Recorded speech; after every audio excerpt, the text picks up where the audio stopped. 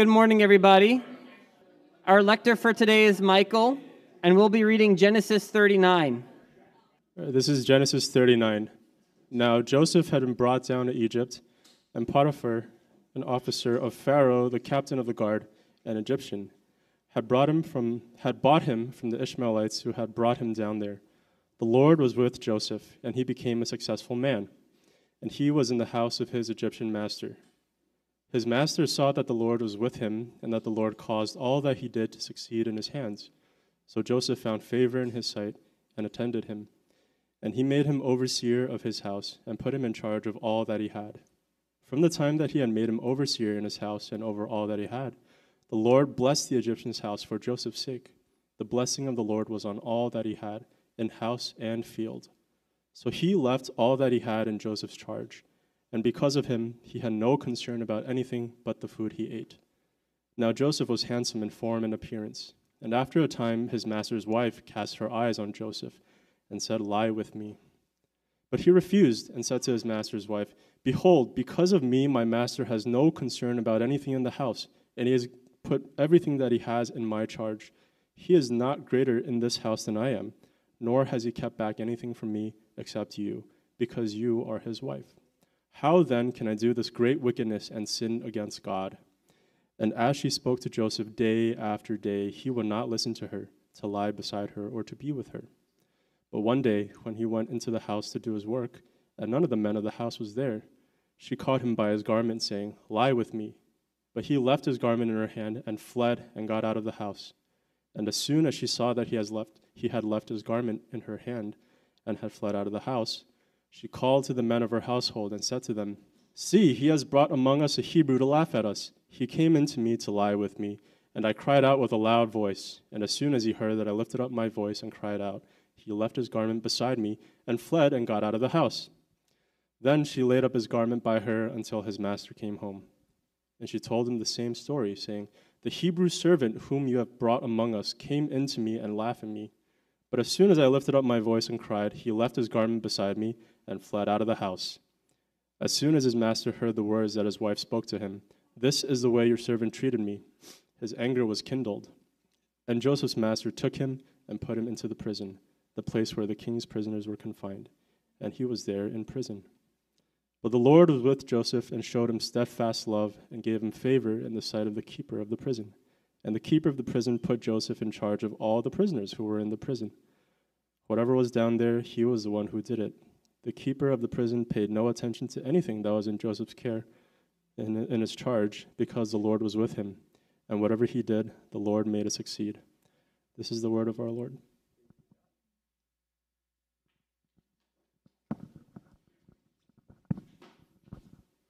Morning, everyone. Welcome.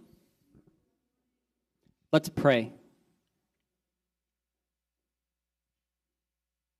Heavenly Father, today, as we lift our hearts and our hands to you, we ask that you would help us to understand all of the plans for us all the plans you have for us at our jobs, that our work would be holy to you and would be used by you on this on this mission that you're accomplishing through us to save the world. So, Lord, we ask that you would make us Josephs in our jobs and in the sight of all of the people who are with us, so that they need not pay any attention to whatever is under our charge. We ask, Lord, that you would be close to us and that you would show us your love. We ask these things in Jesus' name. Amen. So, one of the things that I find the most personally challenging, one of the things that tests every little bit of my character, is to keep a good attitude when I don't have choices. One of the things that really gets my goat is when, for instance, food decisions are made without consulting me. So if you say, "Hey, let's go to this restaurant," and it's a restaurant I never would have chosen, and then we go into said restaurant and people order all of the food for the table, and I'm never consulted, that's one of the most difficult scenarios for me to keep a good attitude.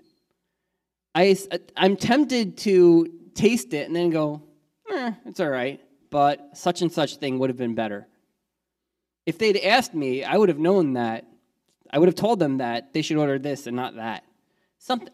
And in the society that we live today, we have so many choices about so many things. We have grown up, most of us, in the era of Amazon, where if you want something, you can look for it, you can find it quickly, you can get it within probably about 2 days, and you're set.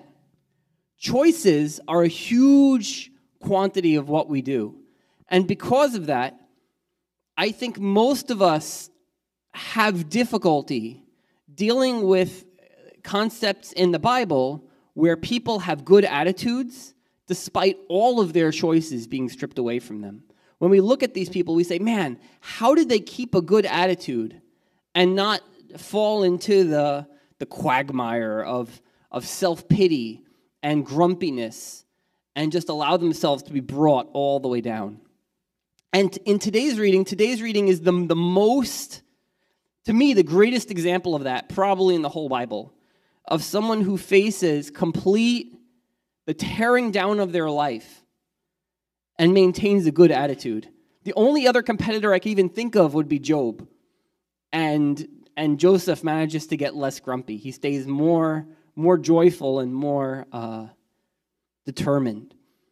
Now, to understand the story of Joseph, you kind of have to understand where he's coming from. Especially if this is your first time hearing this story, you may look at this guy and say, oh, hey, this Joseph in this story is kind of a Mary Sue.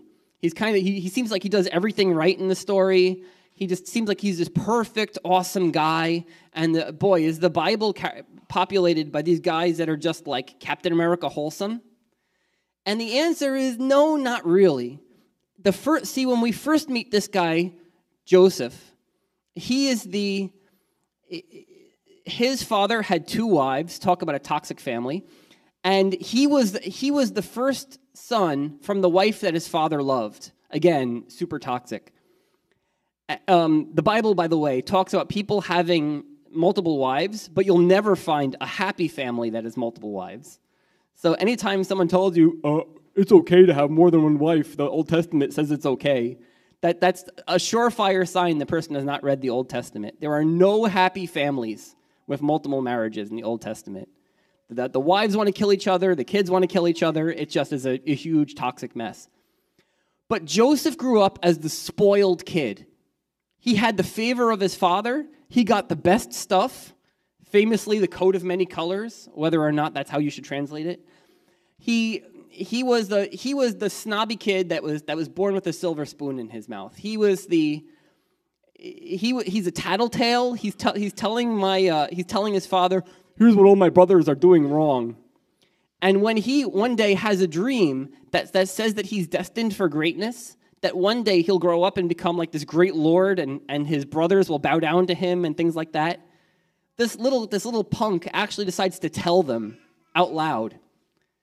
And his mother and brothers and dad are all like, if you knew that, why did you have to tell us, huh? Because Joseph is growing up to become a little punk. And one day, something happens to him he did not expect, which is that he messes around and he finds out. He goes to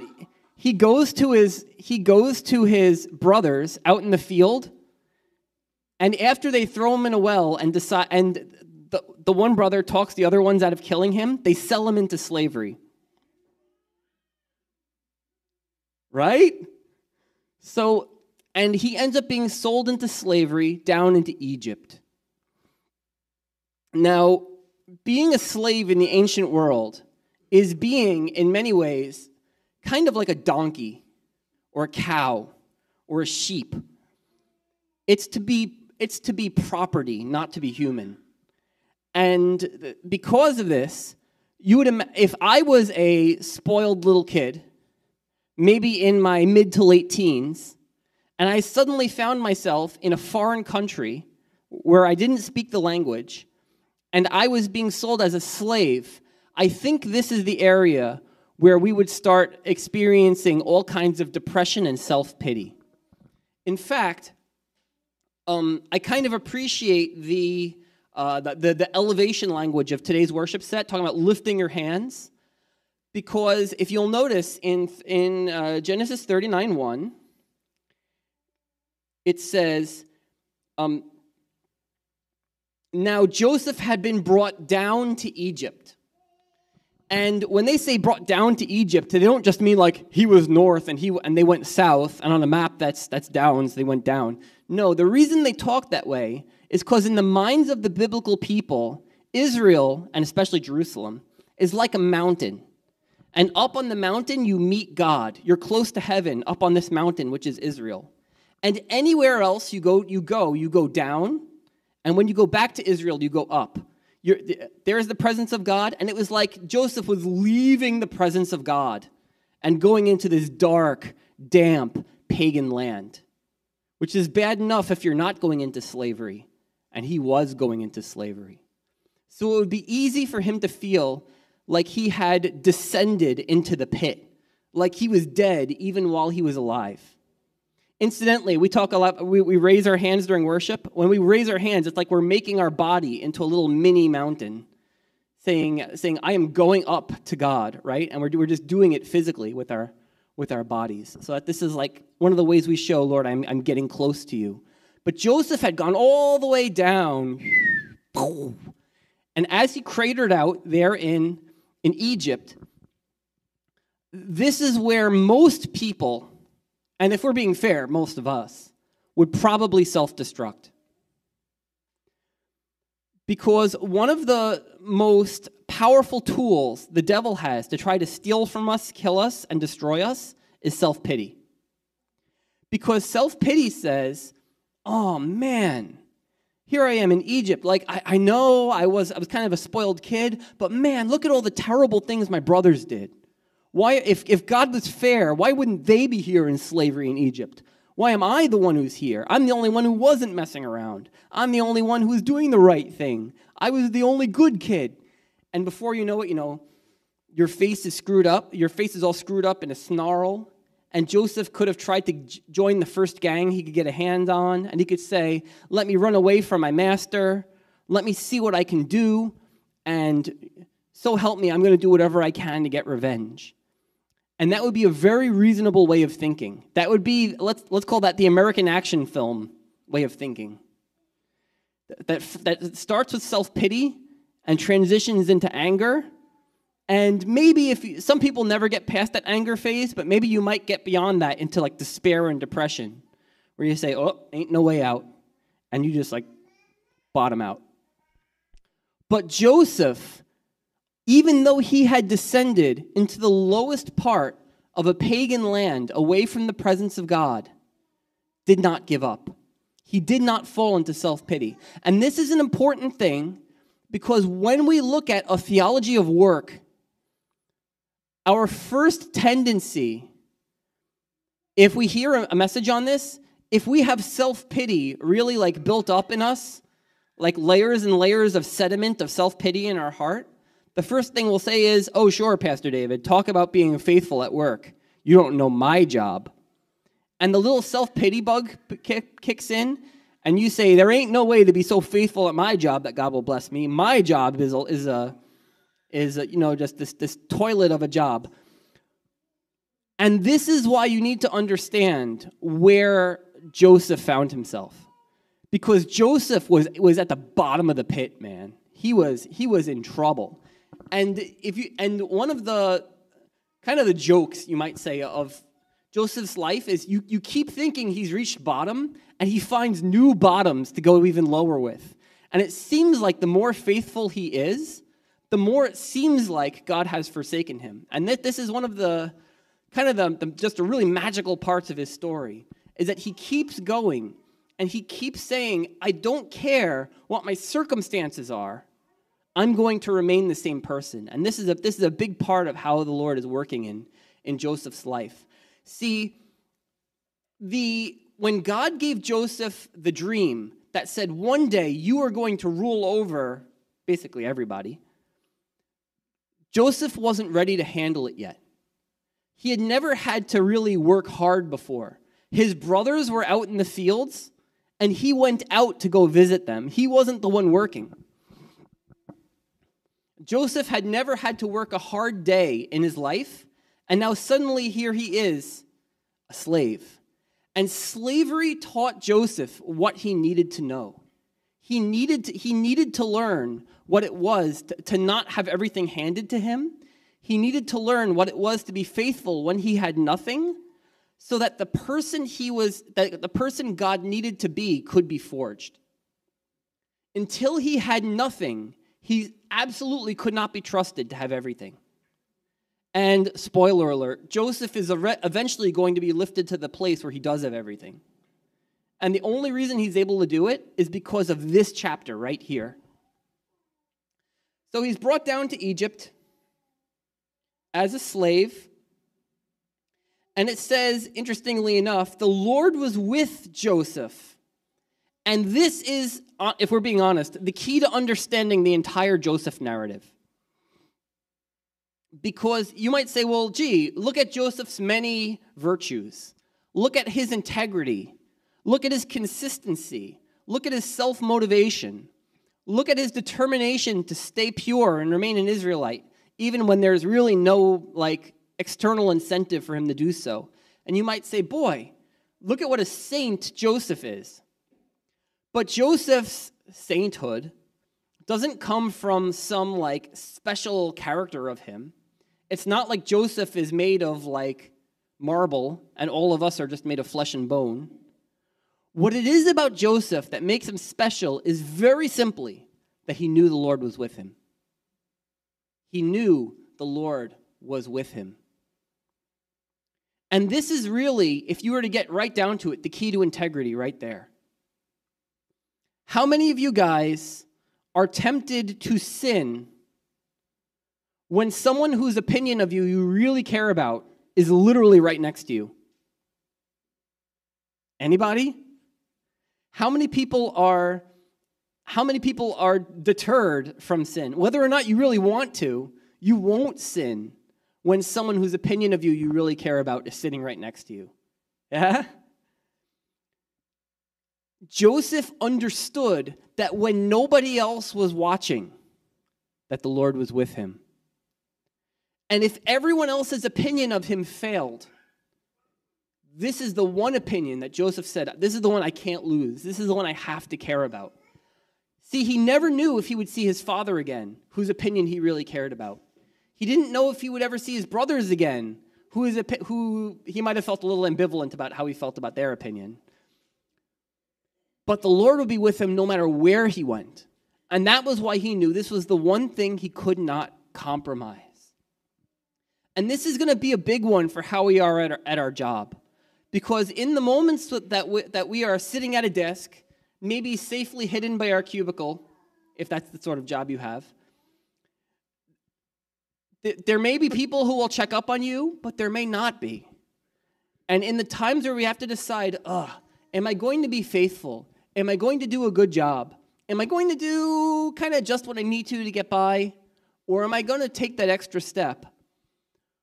If the difference between knowing that God is with us, between saying, well, Holy Spirit, I care about your opinion, and then continuing, might really be the difference about whether we go for it or whether we say, nah, not today. And this is really the key point in Joseph's life. He does not have time for self-pity, but he does recognize the Lord is with him. He was in the house of his Egyptian master. His master saw that the Lord was with him, and that the Lord caused all that he did to succeed in his hands. So Joseph found favor in his sight and attended him, and he made him overseer of his house and put him in charge of all that he had. From the time that he made him overseer in his house and over all that he had, the Lord blessed the Egyptian's house for Joseph's sake. The blessing of the Lord was on all that he had in house and field. So he left all that he had in Joseph's charge, and because of him, he had no concern about anything but the food he ate. It's easy to read this passage and say, man, what competence Joseph had. What an amazing administrator he must have been. What a hard worker he must have been. What a master communicator he must have been. And we can praise Joseph's professional skills to high heaven. And yes, he must have worked really hard to develop those professional skills, especially starting from basically zero. He didn't learn any of it in his youth. But what we should be taking notice of here, probably more than anything else, is that not only did the Lord have favor on Joseph's life, but his master noticed that the Lord had favor on his life.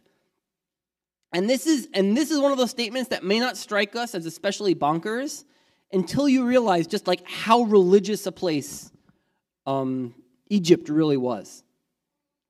If the passage had said, and Potiphar noticed that the gods had taken an interest in Joseph's life, like that would have been enough to be like, oh hey, Joseph was really successful, but it might not indicate the true extent of Joseph's influence. He says, no, he noticed that the Lord had favor on Joseph. He said, man, he said, you're incredible. Who is your God anyway? And for Egyptians, this would have been a very natural topic. They were a lot like, let's say, Hindus are today, where they were exceedingly comfortable talking about religion. And not only that, the Egyptians thought about gods kind of the way that we would think about brand names. If you smelled especially nice, they might ask you for your brand of perfume. You might ask someone for their brand of perfume. And if someone was especially successful back then, you might ask them what god they were devoted to. I mean, it was literally just viewed like that. Like, oh, hey, your God is the Lord? That's cool. Like, you're really successful. And here is Joseph, a walking advertisement for the God of Abraham, Isaac, and Jacob, the God of his fathers. But what I find the most remarkable about this is that Joseph was known for being so efficient, so reliable, so uncorruptible, that it says that whatever Joseph said, I got this. Potiphar said, I don't even need to think about this. Now, if we're being honest, most of us are not on the level of Joseph here, okay? This is a goal for us to attain to, rather than saying, you better hire me, man. I'm a Christian, and we Christians, you can give us whatever you want, and we don't, we got this. And part of how you know that we haven't obtained this yet is that we have a hard time even living up to all of our responsibilities in church, to say nothing for our jobs, right? How many people were on time today? How many people were early today? I'm not really looking for hands here, okay? But part of what made Joseph so powerful was not the value of his preaching. And if anything, I really doubt Joseph's ability to speak eloquently in Egyptian. For the simple reason that, have any of you guys had to learn another language like as an adult? You had already reached the point where your mind was pretty formed, and then you said, okay, let me speak this other language. Bonus points if it's a language in another language group, because Hebrew and Egyptian are not in the same language group. They're in different language groups. Anybody learned another language as an adult? And then especially if you have to speak it a lot? Okay. Joseph is learning to speak Egyptian, but his Egyptian must have sounded funky. Okay? He was probably misusing grammar. He was probably speaking in silly ways. The Egyptians who heard him definitely knew he was a foreigner. In fact, the Egyptians who saw him probably knew he was a foreigner. Because after all, he was a Jewish guy. And as I can tell you from experience, Jewish guys are pretty hairy. If you look at Egyptian art, and we have lots of Egyptian art, look at what the people look like in those pictures. Are any of them particularly hairy? Not really. So people saw him right away. They said, you're not from around here. They heard him right away. They said, you're not from around here.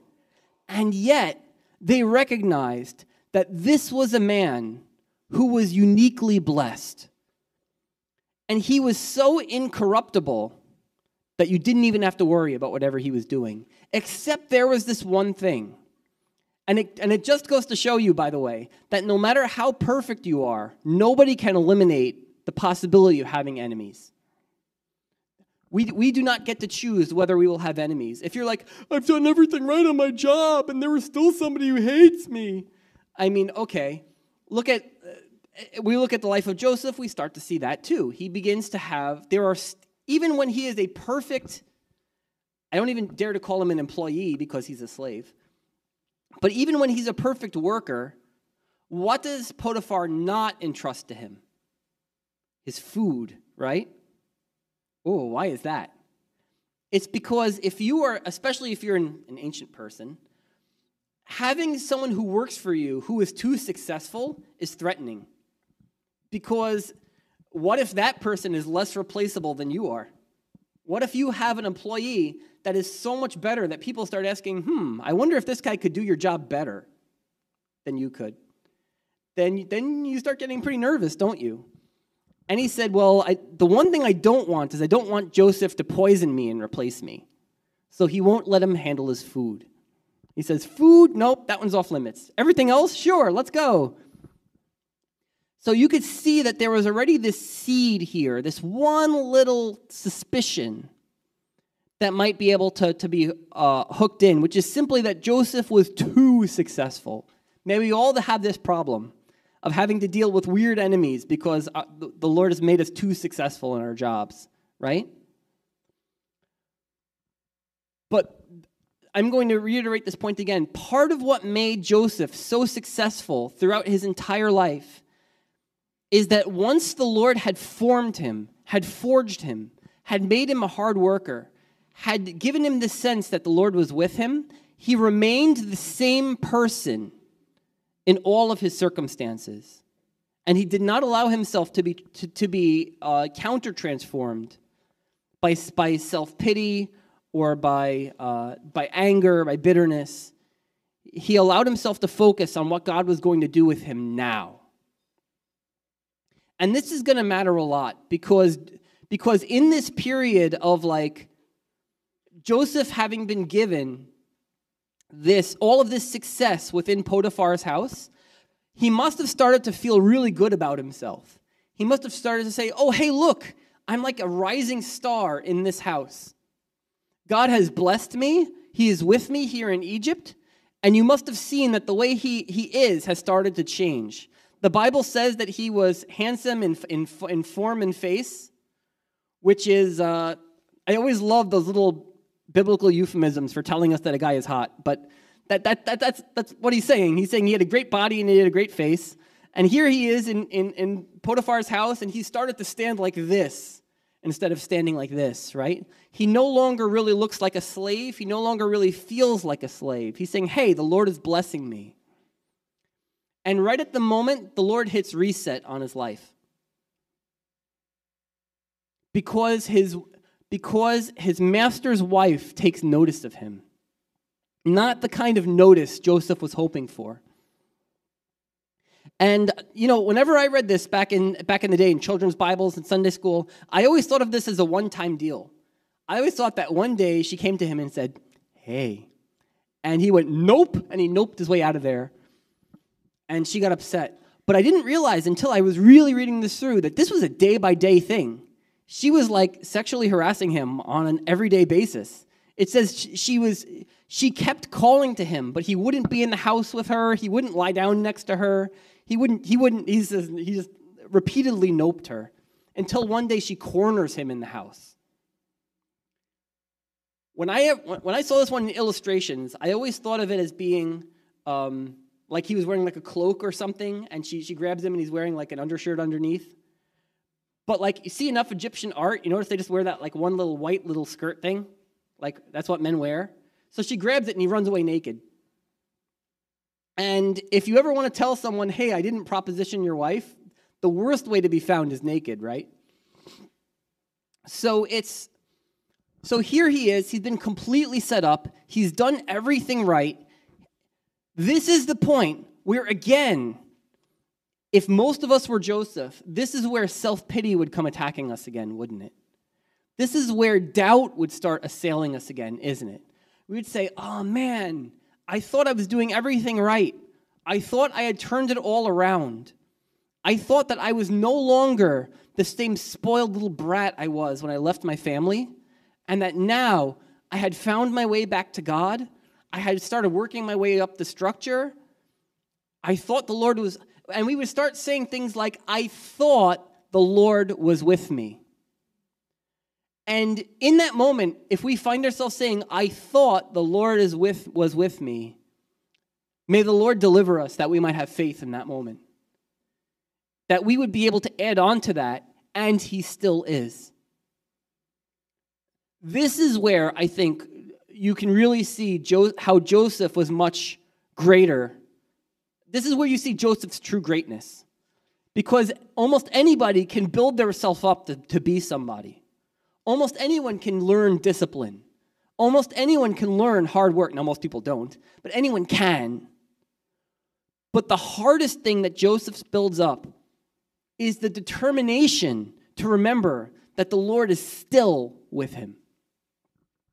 And as he is framed by an evil person who sent him to the depths of prison for doing the right thing,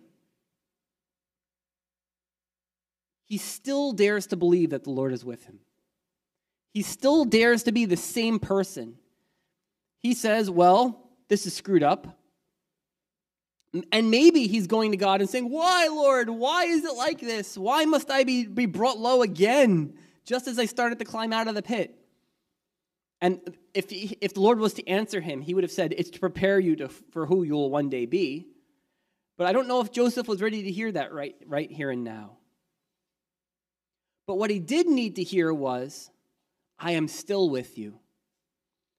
And it's going to be okay. So Joseph is sold down into prison. And prison in Egypt, if I was to make a comparison, I don't think I could compare it to an American prison. Because in an American prison, you have like food security. You don't necessarily have like security from other people. And people are probably the worst thing about an American prison. But in Egyptian prison, there was real like privation. You were going to face astounding physical hardship. And here he is in prison. He has nothing. And he finds himself starting all over again. And what we find is the Lord is still with Joseph. And he was there in prison. This is verse 20. But the Lord was with Joseph, see there it is again, and showed him steadfast love, chesed, for those of you who care about that word, and gave him favor in the sight of the keeper of the prison. So let's talk about favor here for a second, okay? Lots of people, especially folks who have been in the church a long time, you've learned by now, I'm sure, to pray for favor in professional situations. In relational situations. You say, Lord, give me favor at my job. Give me favor with all the people I'm talking to.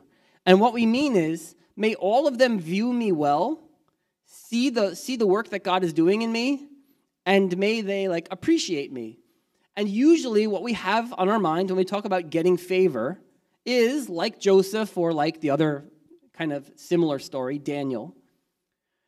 We have this idea that our life will be full of wins and not very many losses. We're going to be the professional Floyd Mayweather. We'll win all of our fights and take no damage doing it, right? But what the Bible actually teaches us to expect is, as long as the Lord is with us, his favor will indeed be on our lives. Like that is just a given, okay? But look at what Joseph has to go through. This is to kind of reword the old Jewish joke. You might say, man, if this is God's favor, I'd hate to see his anger, right? Being falsely accused and brought down below slavery into prison. And yet, how can you tell that the Lord is with Joseph? It's because if he's sold into slavery, he succeeds in slavery. If he's brought down into prison, he succeeds in prison. All of this to say, the circumstances of your job are probably less than ideal. And it is very possible that, like Joseph, you may have people on your job who have it in for you. And like Joseph, you may even have times in your life where those people who have it in for you may succeed for a time and for a season. But when that time and that season arrives, the voice of the evil one is going to come to you. And when he comes to you, he'll bring you, guess what? Surprise, self-pity, and doubt. He'll say to you, if God really is with you and he really has favor on your life, how dare this person be promoted above you when they came from below you? If the Lord really loves you and has a good plan for your life, how dare this supervisor be honored when you are being shamed? And then you'll start getting into the devil's favorite strategy. Did the Lord really say? Has God really said? Which is what he said to Adam and Eve in the garden and what he's been saying ever since. Did God really say? See, this is about the point where Joseph has to be starting to doubt whether the dreams that he had were really from God or not. He's saying, man, if the Lord was really determined to raise me up and make me someone great, why am I down here in the ditch, in the pit? And Satan is going, did God really say? Maybe you just had too much hummus the night before. But Joseph was determined. And he said, you know what? Whether that word comes true or not is immaterial. What matters right now, what is relevant right now, is that the Lord is with me, and I don't want to lose him. So who I am is not dependent on where I end up. He goes, if there's somewhere lower than the prison that I might find myself, Joseph said, I'm going to have to be the same person there too. And this is the great test, isn't it? I labeled this sermon Integrity at Work. And what integrity is, above all else, is being true to what we know is right and being true to the work that God is doing in us, regardless of what circumstance we find ourselves in. That the circumstance is irrelevant, because what really matters is who we are and where we stand with God. One of the ways you know that your identity has gotten too wrapped up in your work is how you feel about getting laid off. What happens when you have to relocate? What happens if some life-shattering, earth-breaking change happens to you? And when those things get shaken, whatever remains is what's actually valuable. Part of why when Joseph was being held back by the favoritism he was being shown within his family, the Lord has simply removed him from his family. Whenever Joseph was starting to say, oh, hey, I'm becoming successful, the Lord had to bring him back to square one, lest he say, I'm awesome, the way that he may have believed when he was young and naive. To the point, and until he was brought to the point where he said, who cares if I'm awesome? I just cared about pleasing the Lord who was with me. That's when he became ready. Because the Lord did have plans to put everything into Joseph's hands. And by the end of the book of Genesis, you'll see the dude is unfathomably wealthy. He is quite possibly the most powerful man in the world by the end of the story. And if you know anything at all about history, you know that that's a position that messes people up hardcore. People who are nice people, good people, you hand them a whole lot of power, the power to say, I don't like that guy, kill him. And that screws with people big time. And the Lord didn't want Joseph to be screwed with. And this is why he was preparing him. Through the forge, through the fire, through hardship.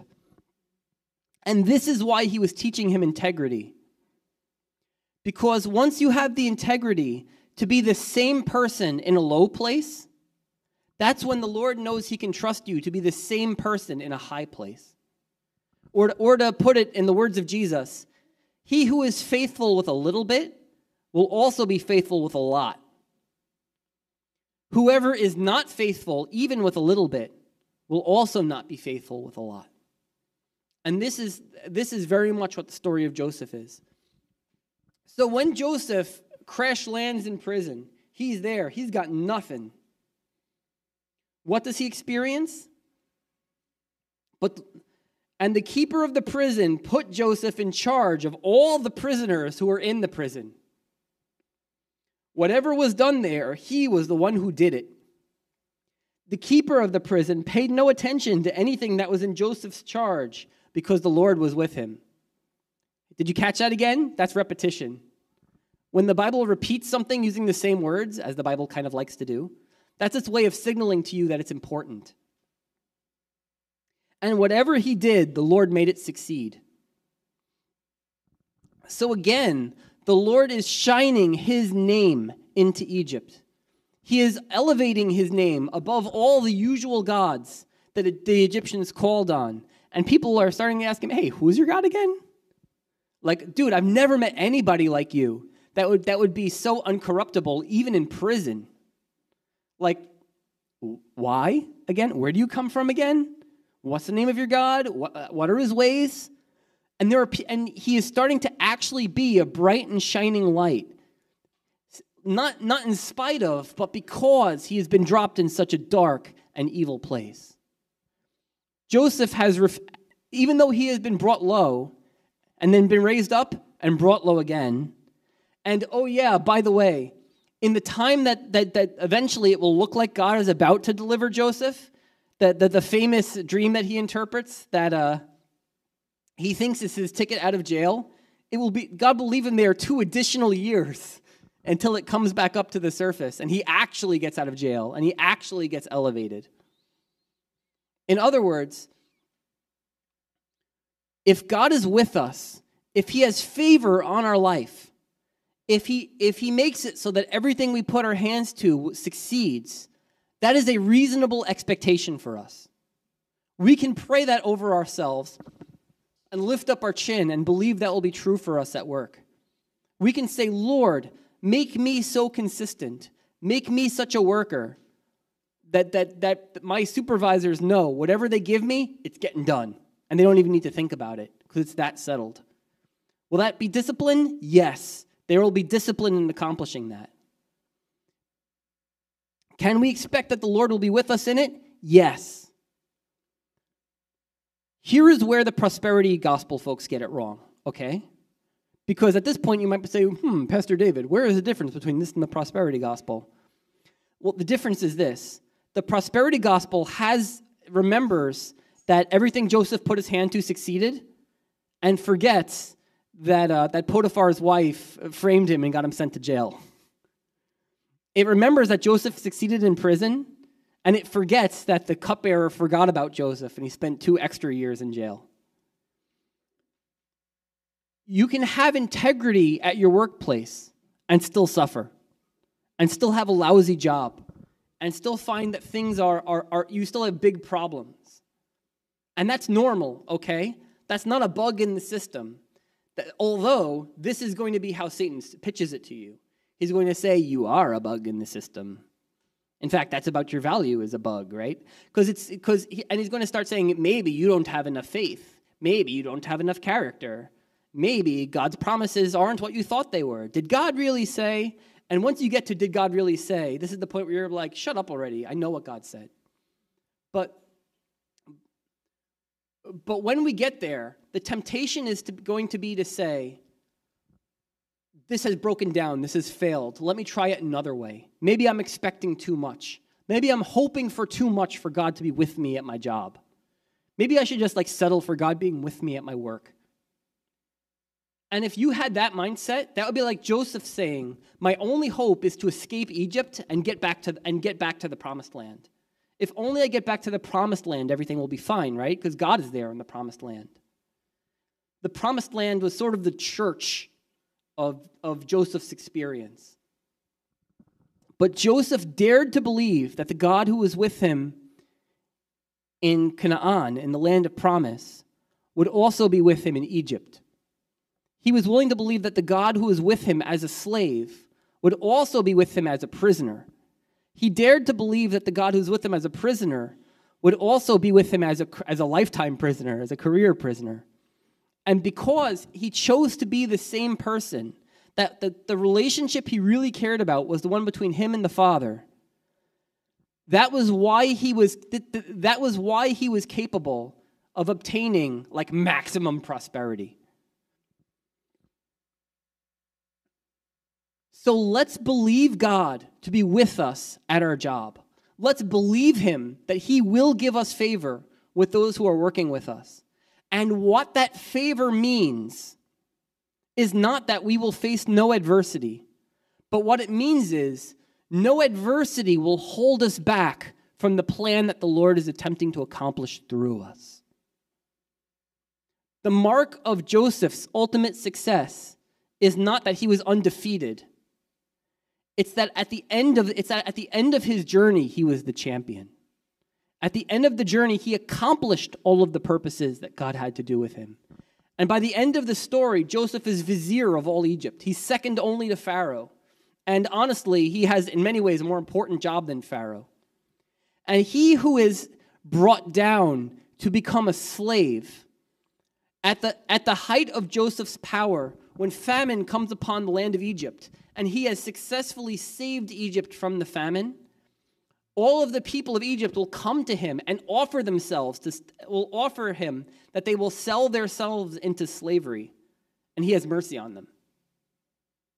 A little red part of the Joseph's narrative there during the 7 years of famine. He says, nah, he goes, we don't need you guys to be slaves, just like pay us taxes instead. And they go, all right, we'll pay taxes, it's better than death. Some of you are like, I don't know about that. But Joseph, because he had already determined that he could live with being lower as long as God was with him, he was able to be elevated higher without danger.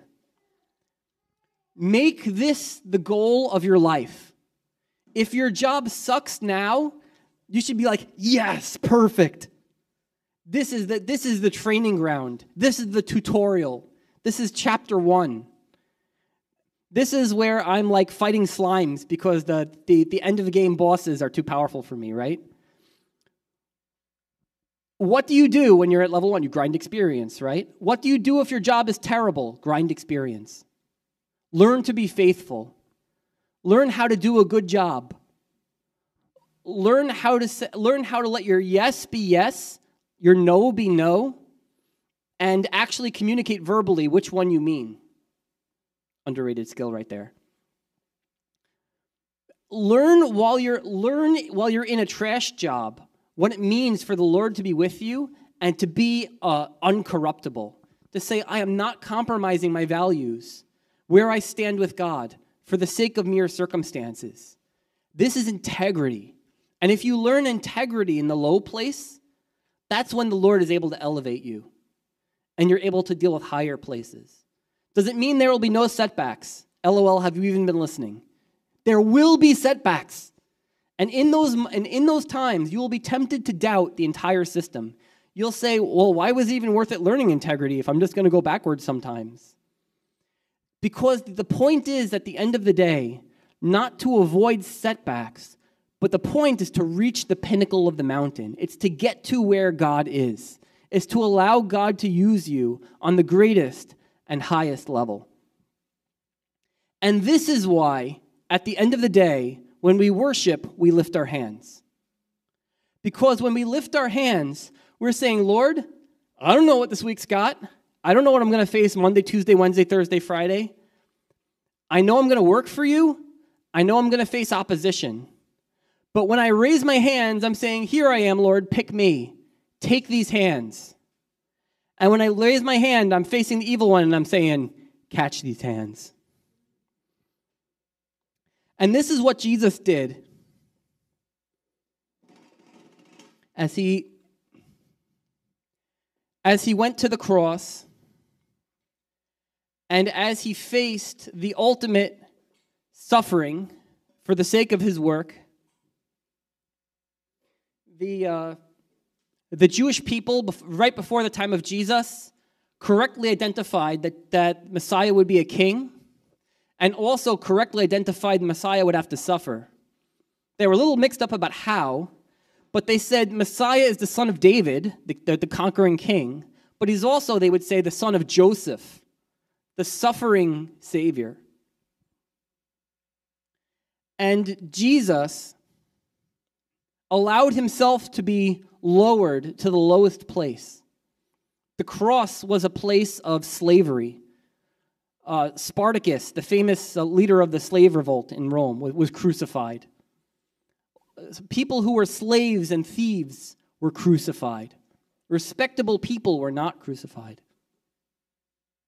And Jesus, who is allowed to descend into the lowest place, whose enemies triumphed over him for a time and a season, when he was on the cross, he might have been tempted to face the same self-pity, and he might have been asked that same question, did God really say? He was doing something he had never done before. He was facing sin. And he who knew no sin was separated from God for the first time. He suffered the ultimate loss. He was brought lower than anyone in all of creation at the cross. But at the cross, he said, whatever my circumstances are, I will obey the will of the Father who sent me. And in obedience, he conquered. And he overthrew the evil one. And he brought us out of sin's dominion and into the kingdom of life and light and hope. And therefore, he was eligible to be raised to the highest place, seated at the right hand of the Father, coming again in glory to judge the living and the dead. Because he who was faithful in the lowest place will also be faithful in the highest. So as we come today, and as we eat this bread which is broken, as we drink this cup which is poured out, let's choose today to say, I will be faithful where I am now. I will not say, Lord, please give me a better job, and then I'll be faithful to you in it. I can influence for you there. But let's determine to follow him here, now, where we are. And let's be determined that if we are brought lower, that we will be faithful still, that in due time, at the right season, the Lord may raise us up. Let's come and receive from the table of the Lord. Let's grab this opportunity while we have it. From Monday to Friday, we will go down to Egypt. We will descend from this holy place into many secular places, many vulgar places. So let's take this opportunity now to offer ourselves to the Lord, to say, Lord, use me. Be with me.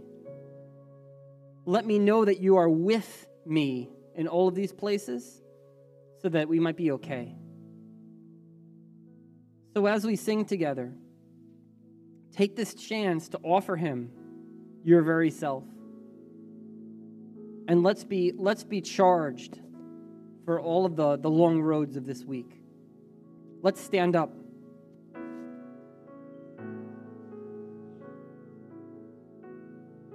And if you have the faith for it, let's lift our hands and let's sing to the Lord. Father, please help us this week to follow you, and to follow you, seeking you just the same, whether things are high or whether things are low, whether things are happy or whether things are sad, that, Lord, we would obey you and love you all the same. And Lord, above all, we ask that we would be sensitive to finding you with us, and that you being with us would be what matters to us the most. We ask these things, Father, in Jesus' name. Amen. May the Lord bless you and protect you. May he cause his face to shine upon you and give you grace. May he lift up his countenance upon you and bring you peace. This is the end of our service. Let's go out into all the world and be Josephs. Amen.